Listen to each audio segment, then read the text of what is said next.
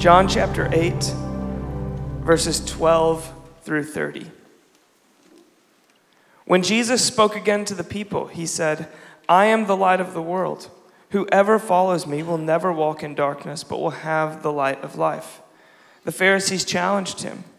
"Here you are, appearing as your own witness. Your testimony is not valid." Jesus answered, "Even if I testify on my own behalf, my testimony is valid. For I know where I came from and where I am going, but you have no idea where I come from or where I am going. You judge by human standards. I pass judgment on no one. But if I do judge, my decisions are true because I am not alone. I stand with the Father who sent me. In your own law, it is written that the testimony of two witnesses is true. I am the one who testifies for myself. My other witness is the Father who sent me." Then they asked him, "Where is your Father?" "You do not know me or my Father," Jesus replied.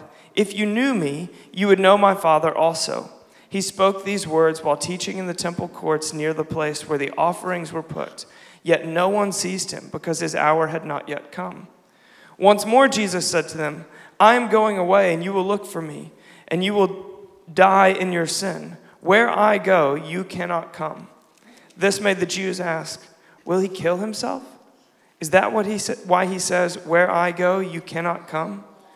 But he continued, "You are from below, I am from above. You are from this world, I am not of this world. I told you that you would die in your sins. If you do not believe that I am he, you will indeed die in your sins." "Who are you?" they asked. "Just what I have been telling you from the beginning," Jesus replied.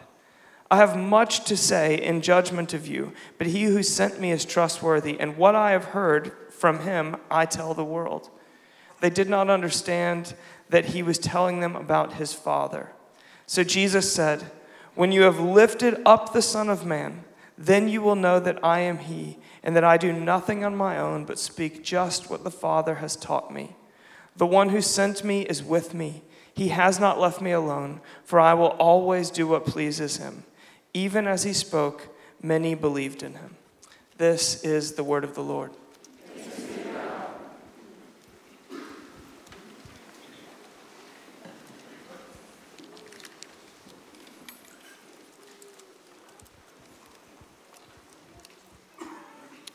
She picks up the telephone. The test results determine that you are pregnant. Her stomach begins to feel like it's caving in as she's being encompassed in fear, shocked. It's 1994, she's halfway through her junior year in high school, and she feels lost. How am I gonna do this? I don't have a job, I'm only in high school. Am I now just a statistic? Her parents are recently divorced, and she's afraid to add fuel to the fire between them. So a few days goes by, and she walks up to her mother's door trembling. "Mommy, I have to talk to you." "You're pregnant." "Yep. But we're gonna do what we gotta do." She called her father shortly after, and he too said the same thing. They took it better than she thought that they would. The rest of her family gave their support and wrapped around her like a village, saying, "You have nothing to worry about. This baby is our baby too. And even more, this is God's baby." However, as weeks went on, members of her church community had a very different take on the matter. They attempted to shame her parents. "How could you allow your daughter to get pregnant?" They attempted to cast a false identity on her. "She's despicable before God." They attempted to condemn her growing child. "That baby is a mistake." This young woman felt like she was caught in the middle of two different narratives, two different perspectives, two different voices, that of the truth and that which is lies, which are lies. Excuse my grammar. In one ear, she was being told that the child in her womb was a mistake, and in the other ear, she was being told that this child was a gift. This was a war between truth and lies, a very ancient battle. Ultimately, she chose to believe in the truth, that this baby was not a mistake. This baby was intentionally knitted together in her womb, and that God does not make mistakes. In January of 1995, she gave birth to me, and hasn't looked back ever since. She's actually sitting in the bag.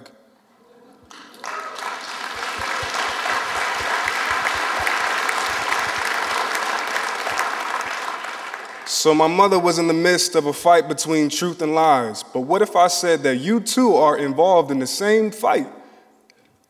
Can you think of a time when you've heard or spoken a lie? Can you think of a time when you longed to know what is true?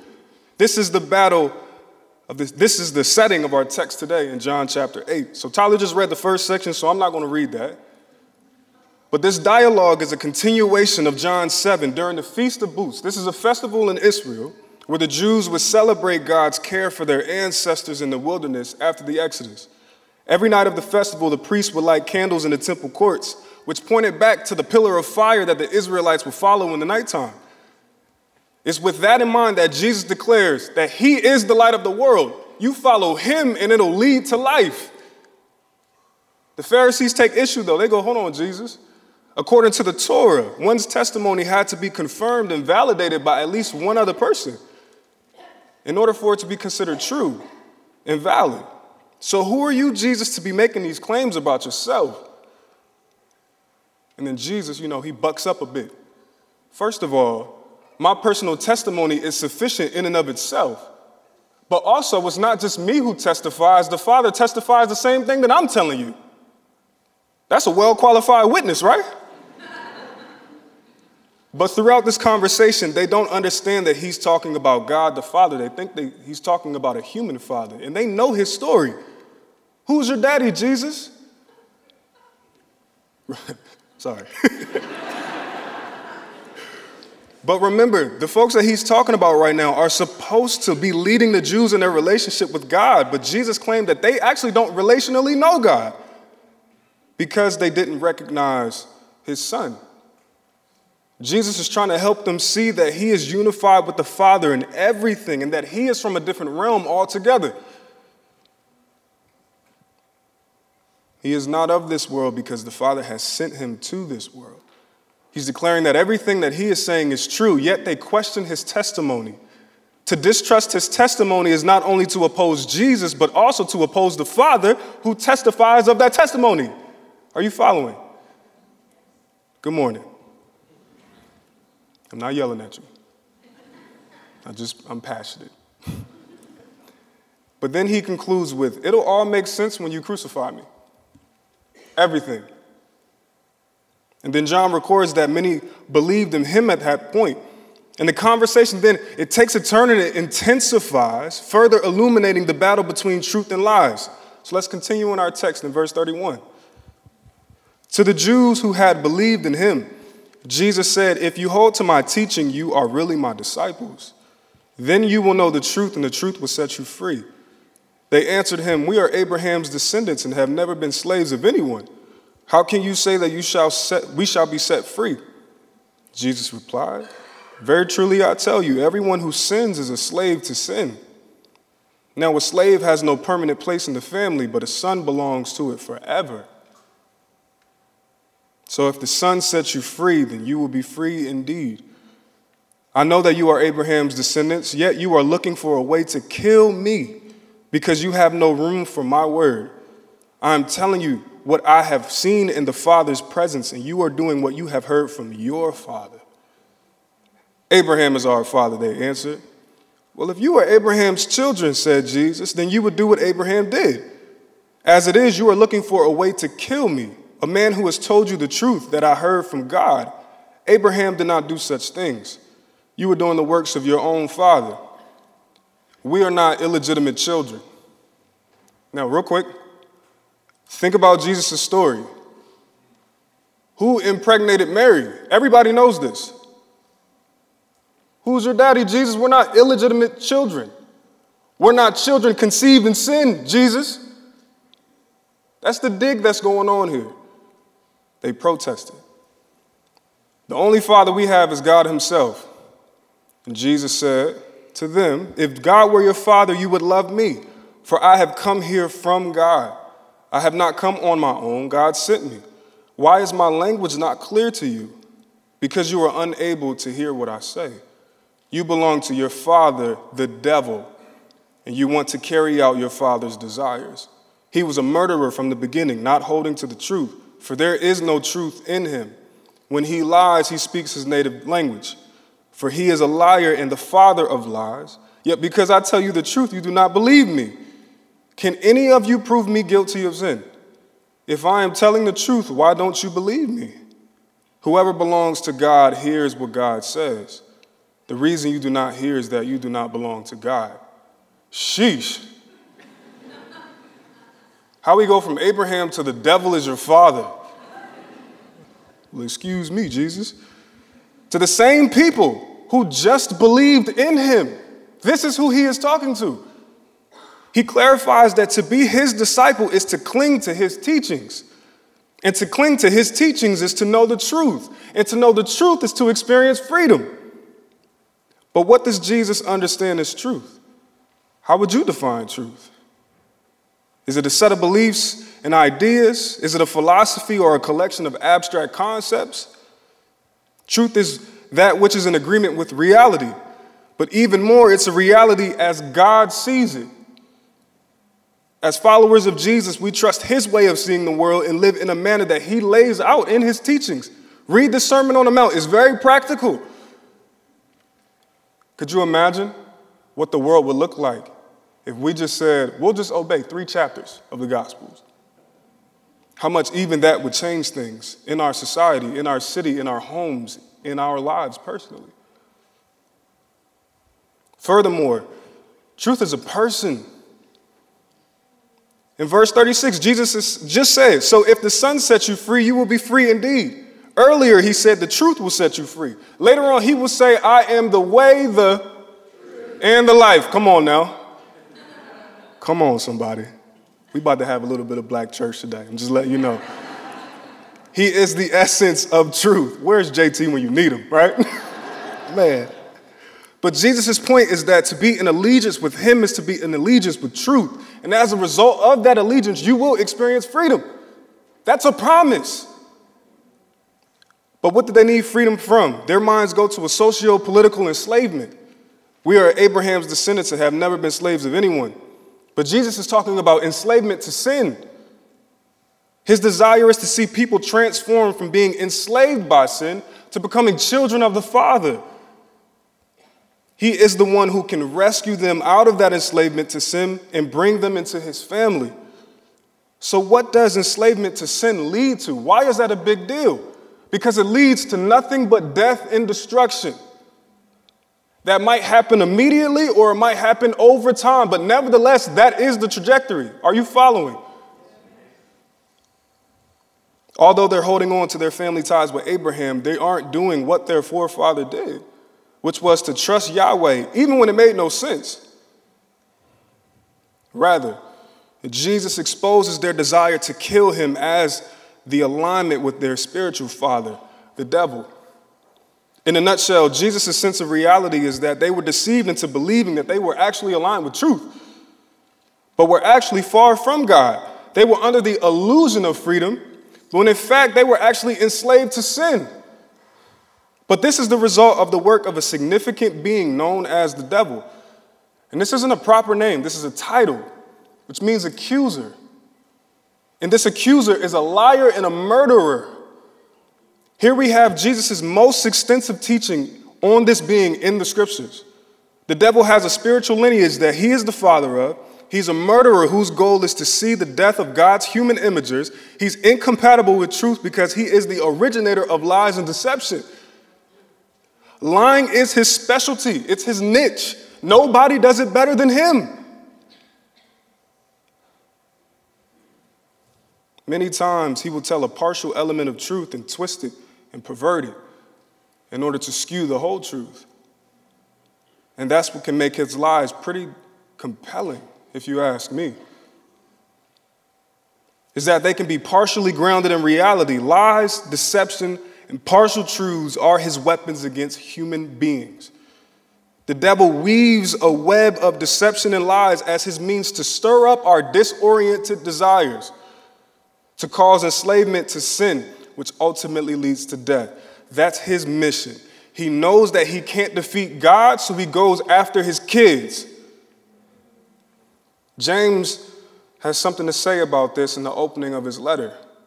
When tempted, no one should say, God is tempting me, for God cannot be tempted by evil, nor does he tempt anyone. But each person is tempted when they are dragged away by their own evil desire and enticed. Then after desire has conceived, it gives birth to sin. And sin, when it is full grown, gives birth to death. That is the trajectory, y'all. I'm not making this up.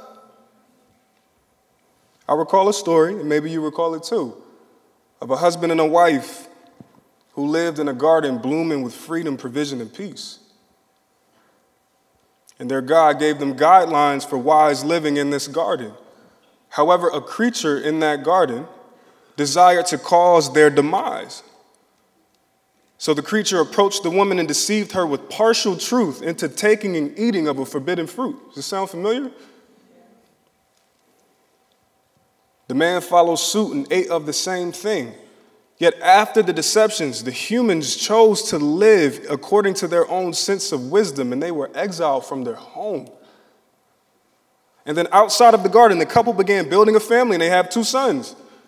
And these sons have a sacrificial ceremony to their God. This is amazing, right? That's what you're supposed to do. But then one son, the older one, his sacrifice was not accepted or looked upon with favor. And he left away pretty upset. But then his God approaches him and says, hey, you have a choice to make. You can choose to do good right now or not. God warned him that sin was crouching like an animal, ready to pounce and prey on him at any moment if the opportunity came. But God said, you can rule over it. But the son decided to murder his brother in a field. The downward spiral is that the serpent's deception of the woman led to sin, and sin led to Cain murdering his brother. This is the mission of the devil. The snake in the garden, the animal-like sin that was crouching, waiting to devour Cain, it's the enemy, y'all. He is the father of lies who desires to steal what does not belong to him and lead humans into destruction. This has been his mission since the beginning. But Jesus is the truth who desires to freely give to all and lead us into life.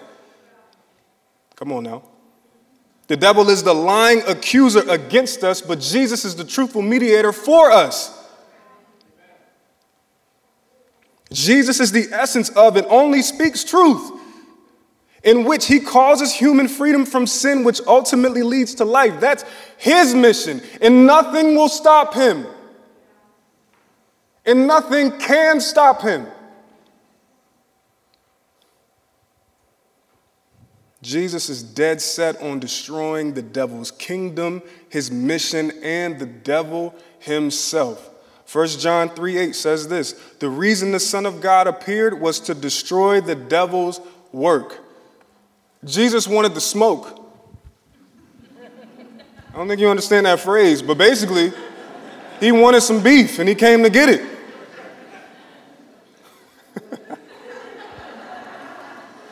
Just take a break on that one.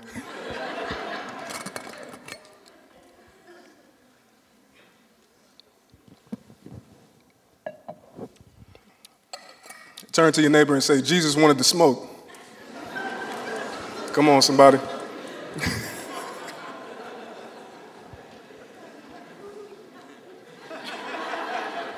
Okay, sorry. But Jesus sees himself as a king that is at war. It's his kingdom versus that of the devil. The Jews of his day anticipated a Messiah that would go to war, that would go to war with and be victorious over the Romans.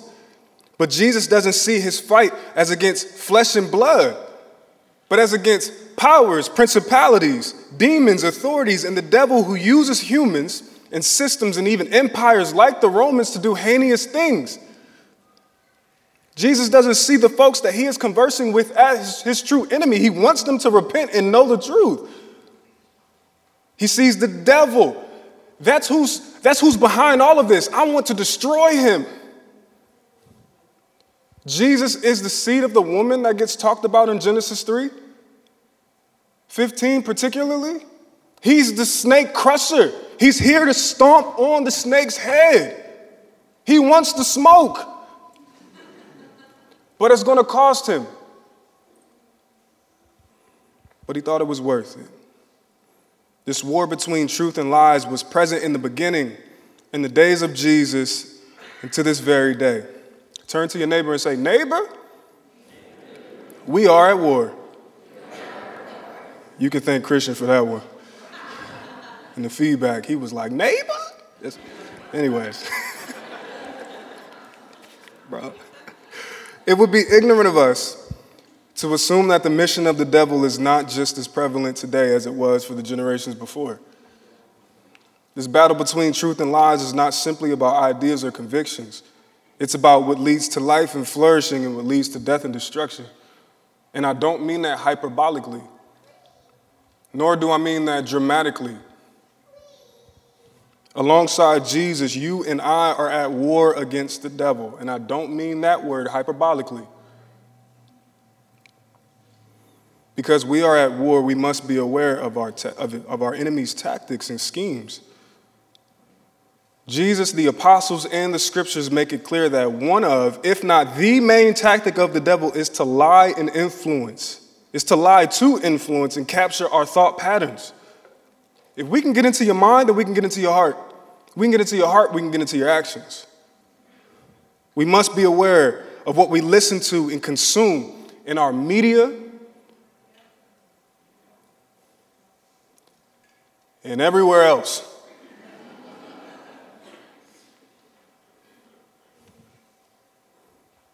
We must be aware because those things begin to marinate in our minds even when we're not thinking about them. Not only can the devil speak lies to our thoughts, but so can we. It's not the devil behind every corner or under every rock. We got an internal issue too. Both the devil and us, we can speak lies such as, you are a disappointment to God.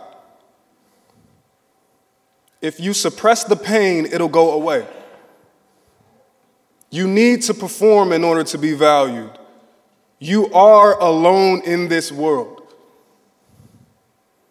One more visit to that webpage won't hurt. If you expose your sin, they won't love you. See, the devil desires to get these lies in constant rotation in our minds so that these seeds of lies may be planted in our hearts. The problem is not merely that lies are spoken, even though that's an issue, but it's that many times we trust and believe them, which turns into an embodiment of these lies. You know what? I am a disappointment to God, which can turn into attempts to avoid him. I am alone in this world, which can turn into isolation from community. Because of my sin, I'm unlovable, which can turn into hiding. I need to ignore the pain, ignore the hurt, ignore the bad habit. I'll grow out of it, which can turn into emotional and mental unhealthiness. I speak all of these things from experience. I've embodied all of these things. If the lies take roots in our hearts, they will bear fruit in our actions. These actions sometimes flesh out in huge ways in the immediate, but most of the time it's over the long haul. It's the little things that build up over time. For example, hundreds of dollars in credit card porn charges don't happen overnight. It's the many of the one more visit to the webpage. It's the buildup. The tragic increase of suicidal ideation and attempts and fulfillments don't happen overnight, y'all. It's the buildup of the many, I am alone in this world. Workaholism doesn't happen overnight. It's the buildup of the many, I need to perform in order to be valued. The specifics of whatever example may be different for each of us, but the temptation to trust lies is the same. You hear me?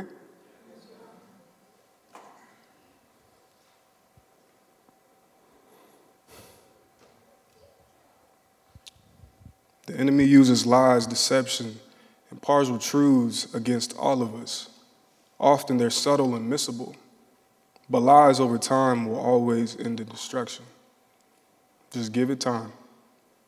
If Jesus is telling the truth here, if I were to believe, if you were to believe, if all of us were to trust what he has saying, like going on here in this passage, then we don't want to live unaware of the enemy's schemes. We don't want to live outside of the reality as he sees it. So how do we fight back against lies? How do we not get taken out by the enemy's tactics? Well, our friend, John Mark Comer, okay, look, it's a good book, okay? It's a really good book, let me just say that. But this is what he suggests. Our fight with the devil is first and foremost a fight to take back control of our minds from their captivity to lies and liberate them with the weapon of truth. Simply, we fight back against lies with truth. You're probably thinking like, no, duh. Bro, teach me. It may seem super simple, but I would argue this might be something that all of us struggle with every single day. We are being bombarded with lies every day, both externally and internally. This is not a game. So it might theoretically make sense that truth overcomes lies, but what does that look like practically? Because I need it to be about pragmatics, not about theory and theology, which sounds good. Oftentimes, I felt like Jesus' words just sound good. But maybe he has a better sense of reality than you and I do. Maybe you're thinking, Hakeem, so what? Well, practically speaking, here are some ways that I think we can fight with truth. One, we cling to the rabbi's teachings. We do this because that's what we do as his disciples, as he articulated. It's in the clinging to his words that we will know the truth because he only speaks truth. We discover truth in our relation to him. So literally read and meditate on the truths that him and the apostles spoke in the scriptures. It's there for us to read. Not only by yourself, but do it in community. It's communal literature. You will miss things without somebody else to help you see it. Because we all got blind spots, right? 2, pray for God to illuminate the lies that you are believing. You are believing something that's a lie. We are believing lies. All of us. You don't know me, bro. Yeah, but I know humankind. What if once a day, real practical, what if once a day you took 5 minutes to ask God, can you reveal some lies to me, Father, that I'm believing? And then journal them. Journal the lies that you feel yourself combating. Then speak truth against those lies. Read the scriptures and just say, I'm going to repeat this statement over that lie until you believe it. Belief comes through repetition. A lot of the times, if there's something that comes up that has a fear at its core, it's most likely a lie. This articulation, Tyler gave me a voice message last night and I was like, oh my God, yes. Write down the identities that others have tried to place on you and that you yourself have had to try to manufacture. Ask the Father to continue to reveal who he made you to be. Write down what you sense. When we know him who is truth and listen to what he says, we are empowered to live as our true selves. The devil claims you are a disappointment to God, but Jesus says you are the Father's beloved, and the evidence is that he sent me. The devil claims you are alone in this world, but Jesus says, I am with you always, and the Holy Spirit is the evidence of that. The devil claims if you expose your sin, they won't love you. And Jesus says, I love you too much for you not to be liberated from it. 3, ask God to reveal the truth to you through others who know him as well. People have the capacity to speak lies over you out of their own wounding and sin, but they also have the capacity to speak truth out of their own healing.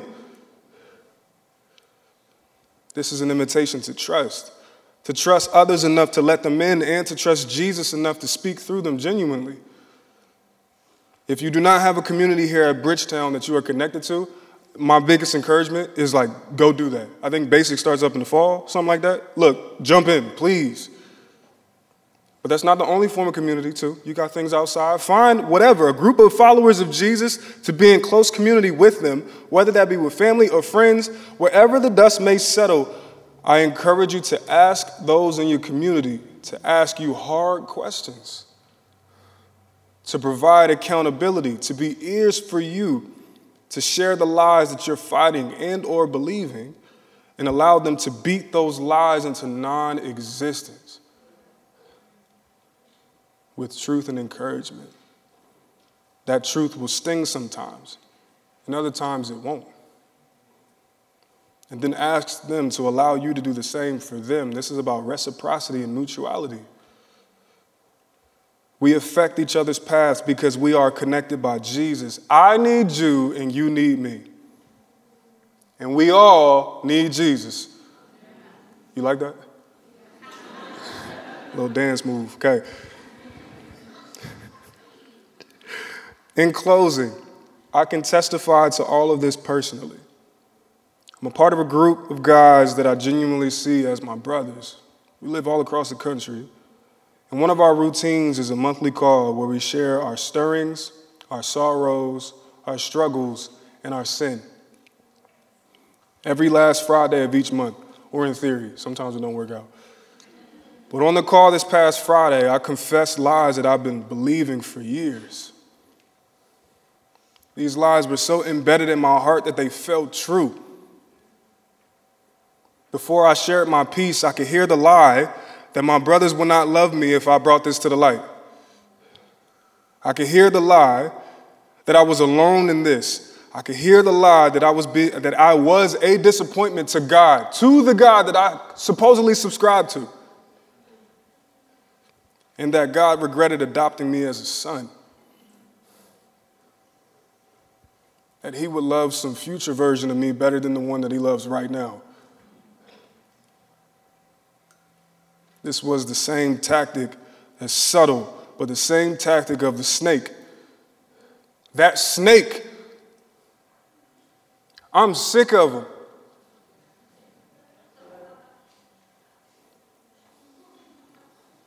It's the same thought patterns that I've been bumping into every time we had a call. I would remain in the shadows and then talk about other general things in my life to keep it PG-13 at max.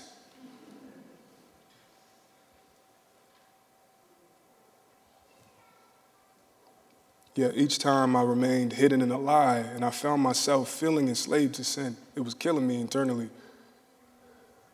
All of this is running through my mind as I'm listening to one of my brothers bearing himself and exposing himself before all of us with his temptations and almost failures. And then another brother spoke up right after and said, "Thank you for being open with us. I wonder if you would have the strength or if you would feel safe enough to share with us if you had done the thing that you didn't want to do." That was the truth that broke me. Even though he was speaking to somebody else, God used him to speak to me in that moment. I fought through voice breaks and tears as I was trying to make it known about my sin. I exposed myself and I wept. I wanted to be free, and I finally got to a place where I knew that living in the truth was the only way to freedom. I'm made to be known by others, not to hide from them, and I was terrified. But again, I fought through voice breaks and tears, and they sat there with me in my brokenness and spoke truths over me afterwards. They didn't stop loving me. They affirmed that I wasn't alone. They were the evidence that I'm not a disappointment to the Father. That he doesn't regret bringing me into his family. If they were able to be with me in love and grace as I confessed and repented, how much more would the Father? Christian is a part of that group, and he told me, I think you were also weeping because the power of the lie was broken. You felt truth. You felt reality. Jesus calls that freedom in life. Man. The battle between truth and lies is not a theory. It's a reality that I've chosen to live into myself. And I could stand up here today and not be fake. And I could confidently say that I have tasted and seen what Jesus is talking about. What this man spoke 2,000 years ago, I'm experiencing right now. Forgiveness, freedom, eternal life is not just an afterlife thing, it's a reality for right now. The gospel is that life in the kingdom, the quality of life in the kingdom is presently available right now to anybody who chooses to believe in him. But that belief is not information, it's a trusting. You don't have to wait till you die to experience eternal life. It's a reality right now. I feel like a couple weeks ago, it just was read in John 17. This is eternal life, that they know you relationally, the one true God and he whom you sent. Bro, I want that right now. And I've received. To live in the truth is to know freedom. And to know freedom is to experience the good life that Jesus offers. And that invitation extends to you, brothers and sisters.